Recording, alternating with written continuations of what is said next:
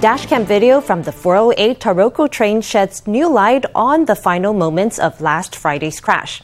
Footage released on Tuesday shows that the train driver had reacted 4 seconds after spotting the crane trucks on the tracks. Investigators say that even if the driver had slammed the brakes the moment he saw the truck, it would have been too late to avert disaster. Exiting the tunnel, the train emerges into daylight, barreling along the curve toward the truck on the tracks. Within 4 seconds, the Taroko Express crashes into it and slams into the left side of the tunnel wall. This is footage from the train's dashcam. We have images at the 45, 46, and 47-second mark, and then it stops. But over here in the ATP system, it shows the brake was engaged. That's to say, they used a manual brake to stop the Taroko Express from moving forward. On Friday morning, the train exited the Renhe Tunnel at the 9-hour, 28-minute, 38.5-second mark. Less than 5 seconds later, the automatic train protection system registered an emergency brake engagement. 1 second after the brakes were activated, the train collided with the truck and later slammed against the side of the Qingshui Tunnel. The last record on the system log shows the train was moving at 121 kilometers per hour. The front of the construction vehicle, the engine, and the crane were broken apart. Everything but the chassis was pulled inside the tunnel in front of car 8 of the train. Officials also spoke on how the construction vehicle ended up on the tracks. The Transportation Safety Board has roughly mapped out the path of the truck, which was owned by Yixiang Industry. The vehicle slid down a sloping path at the construction site, making a hairpin turn around an excavator. It continued sliding downward before eventually falling off the path into the vegetation below and landing on the train tracks. A little more than a minute later, the Taroko Express crashed into it. The truck kind of rolled down the hill, but as we mentioned just now, if you look at the scene, there were other construction vehicles there. There wasn't just one vehicle in operation. That is to say, there wasn't just one vehicle at the site. From the images, you can see that construction had not been halted at the site. The 350-ton train collided against the 7.5-ton truck before crashing at high speed into the Qingshui Tunnel, resulting in the tremendous loss of life. The investigation continues into why the truck was able to roll down the slope. Let's now hear the story of one member of the rescue team who rushed to the horrifying scene of the train crash. Tzu Chi Hospital Dr. Wu Kunqi also heads Hualien County's volunteer fire rescue team. One of the most famous photos from the incident shows him in the tunnel cradling a boy in his arms while the child and his mother were evacuated. Dr. Wu says he simply responded spontaneously to the need he saw before him. In the depths of the tunnel, a boy is cradled in the arms of a doctor who also reassures the child's mother. These photos of Dr. Wu were captured by a volunteer firefighter. I asked her, please let me hold him so we can move you and get you to hospital. I think she was in and out of consciousness because something hit her head.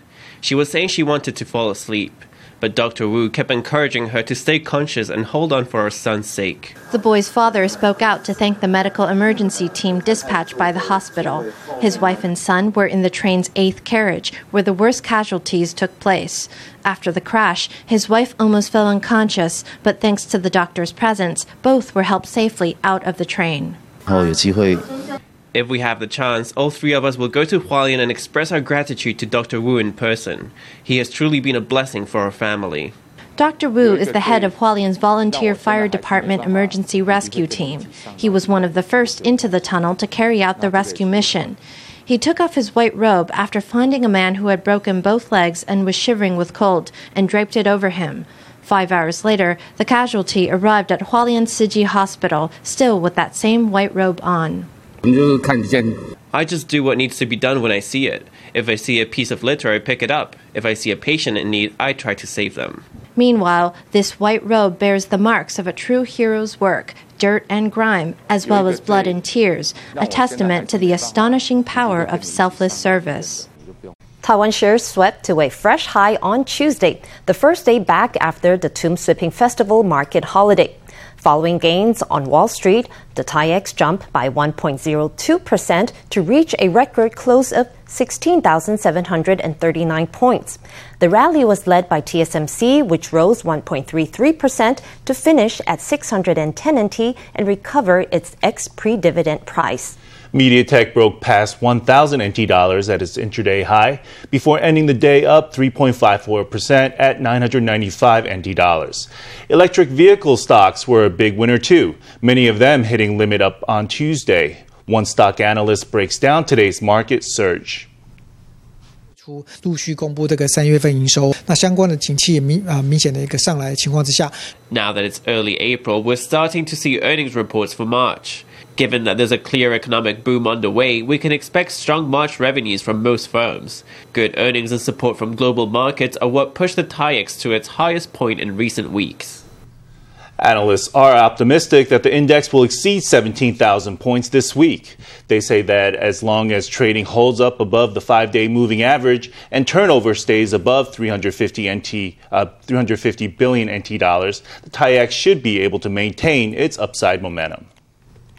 A dead pig that washed ashore in New Taipei has tested positive for African swine fever. Tests show that the pig was infected with the Chinese strain of the disease. Officials are now testing hog herds within a 10-kilometer radius of the dead pig to rule out the possibility that it was infected locally. This is the first time a pig with African swine fever was discovered on Taiwan proper. Last Sunday at 10 a.m., a dead pig was found on the coast of New Taipei's Wanli, 15 meters away from Guihou Fishing Harbor. As a precaution, the Coast Guard Administration and the Council of Agriculture tested the hog for African swine fever. Results came out positive, making it the first pig with the disease to wash ashore in Taiwan proper. Looking at the records from 2018 to the present day, none of the cases tested positive. This is the first case of an infected pig washing up on Taiwan proper. The PCR and the real-time PCR tests showed a positive. Genetic sequencing has revealed a 100% match with the disease's Chinese strain. The virus that infected the pig is a perfect match with China's strain. According to an analysis of sea currents, the pig likely floated from China toward the median line of the Taiwan Strait before tracking north to end up in Wanli. The Council of Agriculture says it's not ruling out the possibility that the pig was raised and infected in Taiwan. If the virus enters our hog farms, there would be an extremely high number of deaths. For now, our farms report that their hogs are all healthy and fine. I think it's most likely that the pig floated in from abroad. The hog that was found was white. There are 11 hog farms in the area raising 2,719 pigs, all of which are black. So it's highly likely that the pig wasn't raised on Taiwan proper. The COA has imposed movement restrictions on the staff and vehicles of the 11 pig farms within a 10-kilometer radius from where the pig was found. The restrictions won't be lifted until the 2,719 pigs raised in the farms are confirmed to be disease-free. Several hogs have already washed up on Taiwan's outlying islands, but this first incident on Taiwan proper has sounded alarms. Taichung's mayor has accused the central government for illegally reactivating a coal-fired generator in the city on Monday. Speaking at City Hall, Mayor Lu Shouyan blasted the central government for activating the number 3 generator at Taichung Power Plant without local authorization. The economics minister and Tai Power Company said the restart was legal.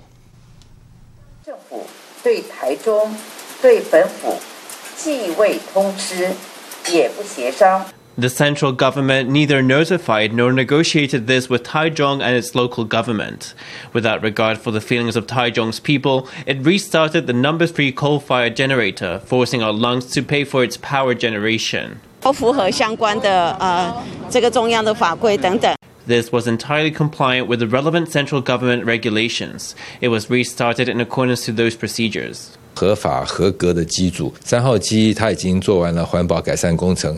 unit is fully legally compliant. The number 3 generator has been upgraded with an environmental control system. Among our 10 units, this one's operational performance and air emissions rate are considered excellent. It was brought online as part of a standard rotation. The number 1 generator had to go offline for repairs and maintenance, so we needed number 3. Taipower said number 3 was fired up due to repairs required at another generator and to meet soaring power demand. To make matters worse, hydropower production has dropped off this year due to the drought, creating an energy shortfall. So want to know more about reducing your carbon footprint? The Green Party is your chance. Coming up in May, it's a Taipei fair with live music, workshops, cooking contests, and a market, all focused on healthy and sustainable living. Formosa News reporter Stephanie Yang takes us on a preview. The chef adds yogurt, blueberry, parsley, and other ingredients in the blender. This is a cooking demo conducted by Professor Han Bo-cheng, a professor at the Taipei Medical University's College of Public Health. He will be one of the lecturers at the 2021 Green Party. To reduce your carbon footprint and to have a green diet, you have to turn to a plant-based diet. The husbandry and cooking of animals such as ruminants generate the biggest possible carbon footprint. So we encourage everyone to try to eat plant-based foods, making them at least 80% of your diet. We have always advocated something called Rainbow Fruits and Vegetables 579. That means fruits and vegetables in various colors like red, orange, yellow, green, blue, purple, and white. That's because fruits and vegetables of different colors contain different phytochemicals, which deliver different benefits to our bodies. To promote carbon reduction and healthy eating, the Taiwan Creative Economy Association and Taiwan Convention and Exhibition Association will hold the 2021 Green Party at Yuansan Plaza. There will be a green market of healthy food and green products, a forum series on healthy eating, a cooking competition, and cooking demos. The main thing is to let everybody know to aim for sustainability practices identified by the United Nations. That is, to recycle, reuse, reduce, and replace. We hope to convey that message to the public and the industry through this event. People can learn how to reduce carbon, how to be healthy, and how to eat non-toxic and carbon-reducing dishes. The Green Party will be held May 1st and 2nd. It will promote concepts like farm-to-table and cancer prevention and encourage attendees to eat healthy and to reduce their carbon footprint. Formosa News, Stephanie Yang, Li Qi, in Taipei. The tap was cut off on Tuesday in parts of Miaoli, Taichung, Changhua, and Hsinchu as part of rationing program to tackle drought. Water will be cut off entirely for 2 days each week on a rotating basis until reservoirs are refilled by rain. On Tuesday, locals were seen lugging containers to and from filling stations to collect water for household use. At local markets, seafood vendors were gloomy about their business in the coming weeks. Twist the tap, but not a drop comes out. If you need water, you'll have to go to a water station. Then you'll have to use it with measure. Locals fill up containers at water stations. With the drought worsening, crisis alerts turned red in central Taiwan on Tuesday, which will now lose their water 2 days a week. The supply cut will extend into the greater Hsinchu area to 3 localities supplied by Miaoli Yongheshan Reservoir. It will affect 438 households in the boroughs of Zhong'ai and Nangang in Hsinchu City and 27 households in Bado Village in Hsinchu County. These 465 households will lose their water on Tuesdays and Wednesdays. We have made the best possible preparations for the worst-case scenario so that all residents affected can get through this tough period. I hope that rationing will be brief and that the water restrictions will lift after the plum rains come. The government is working to find water, but our residents have to think of ways to save water. Over in Taichung's Jianguo Market, many stands were closed on the city's first day without water. Despite having collected plenty of water the previous day, some seafood vendors said they feared for their business. We can't keep this up for long. We can try it out for 1 or 2 days, but if no rain comes, it'll be even tougher. It might get to the point where we have to close shop and stop doing business. At this other stand, clams would normally be soaked in water to purge them of sand. The water cuts have left the vendor in a quandary. I don't know what to do. All we can do is leave some with sand and some without. Our only option is to let our customers know and ask for their understanding. Otherwise, we can't do business. Vendors are having a tough time with losing their water 2 days a week. Ahead of the restrictions, Taichung set up 347 water stations around the city. Residents without water towers at home turned up early on Tuesday to get their fill.